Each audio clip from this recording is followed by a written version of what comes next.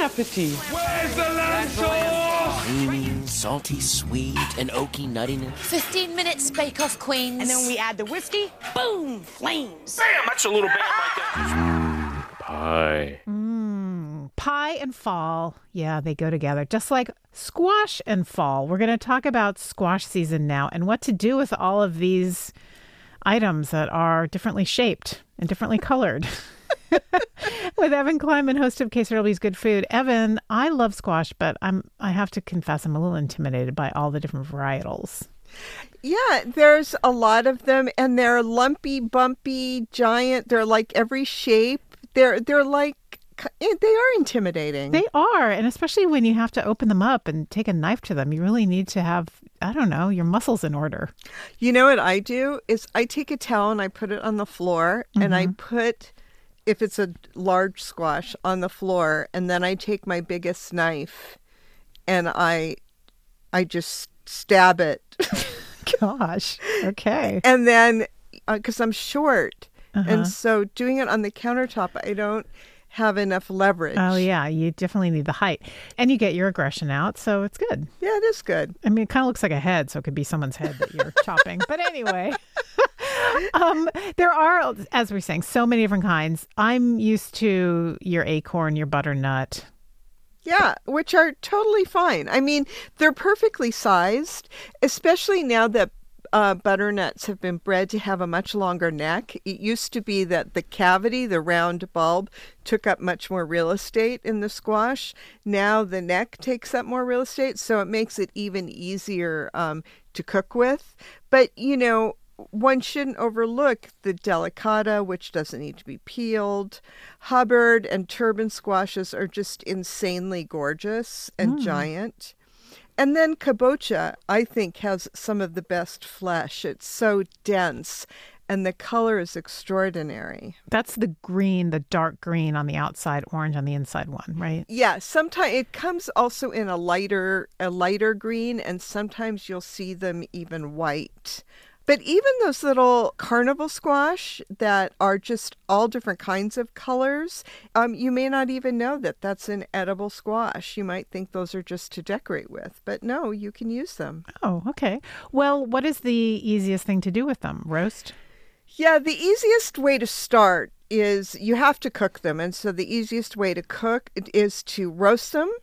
And then after they're roasted, you can mash them. I also love to saute butternut squash, but we don't have to get into that. What the squash is this incredible canvas, both in terms of its kind of honeyed sweetness and that gorgeous flesh. So we should be doing a lot with it. And I think that perhaps the person who has given us the most inspiration for squash is Ottolenghi. Ah, the Israeli chef from London.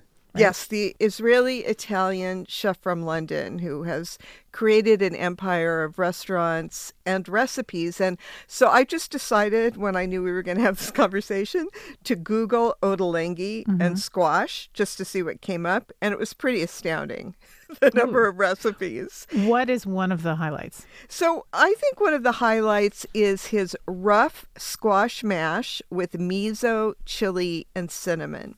Because what he does there is he'll do something typical, like, you know, boiling or baking and then mashing. But then just the addition of miso and chili to cinnamon already takes it somewhere else. And I think the miso adds a very welcome savory note to the sweetness that is already present.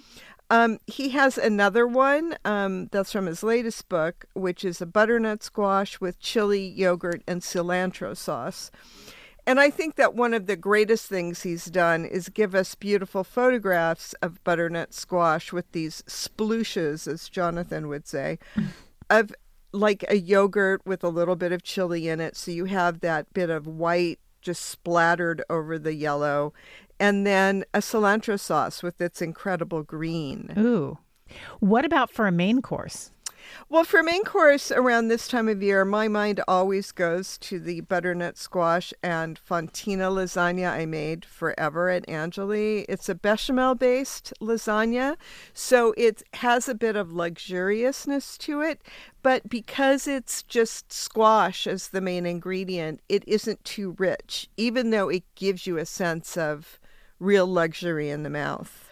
And then, of course, there is the whole pumpkin or whole squash stuffed. And it can be stuffed like in Dory Greenspan recipe with everything good, and which basically means hers is a strata, which is layers of bread with greens and cheese bathed in cream and broth, and it souffles up in the oven as it bakes.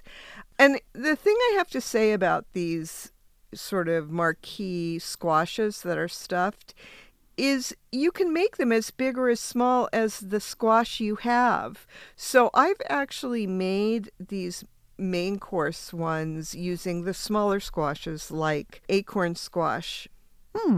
Okay, so I'm trying to visualize it. Are you taking off the top, scooping out the stringy bits and the seeds and then stuffing it, or are you cutting it? No. You're doing exactly as you said, just like you're preparing it to be a jack-o'-lantern, except you don't want to cut out a face. And then you keep the top like a little hat and put it back on. And in the case of Dory's, you're cooking the pumpkin itself and the filling at the same time. And it becomes this extraordinary mahogany burnished, beautiful form. I mean, it's just so pretty. And then the inside has basically this savory bread pudding that's often will souffle up and push the little hat off of it. Okay, well, finally, after we've eaten our fill of squash for Thanksgiving, there's Hanukkah, which comes just a couple of days after Thanksgiving. Yeah, and I really think we should just make latkes out of Thanksgiving leftovers. Oh, yeah, because you've got the potatoes, probably. You have the squash. You can make squash latkes? Yes, we can absolutely make squash latkes. You grate them just like you would grate potatoes.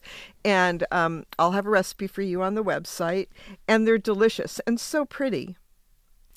Well, thank you, Evan. The list of recipes is up at kcw.com. And what is on Good Food this week?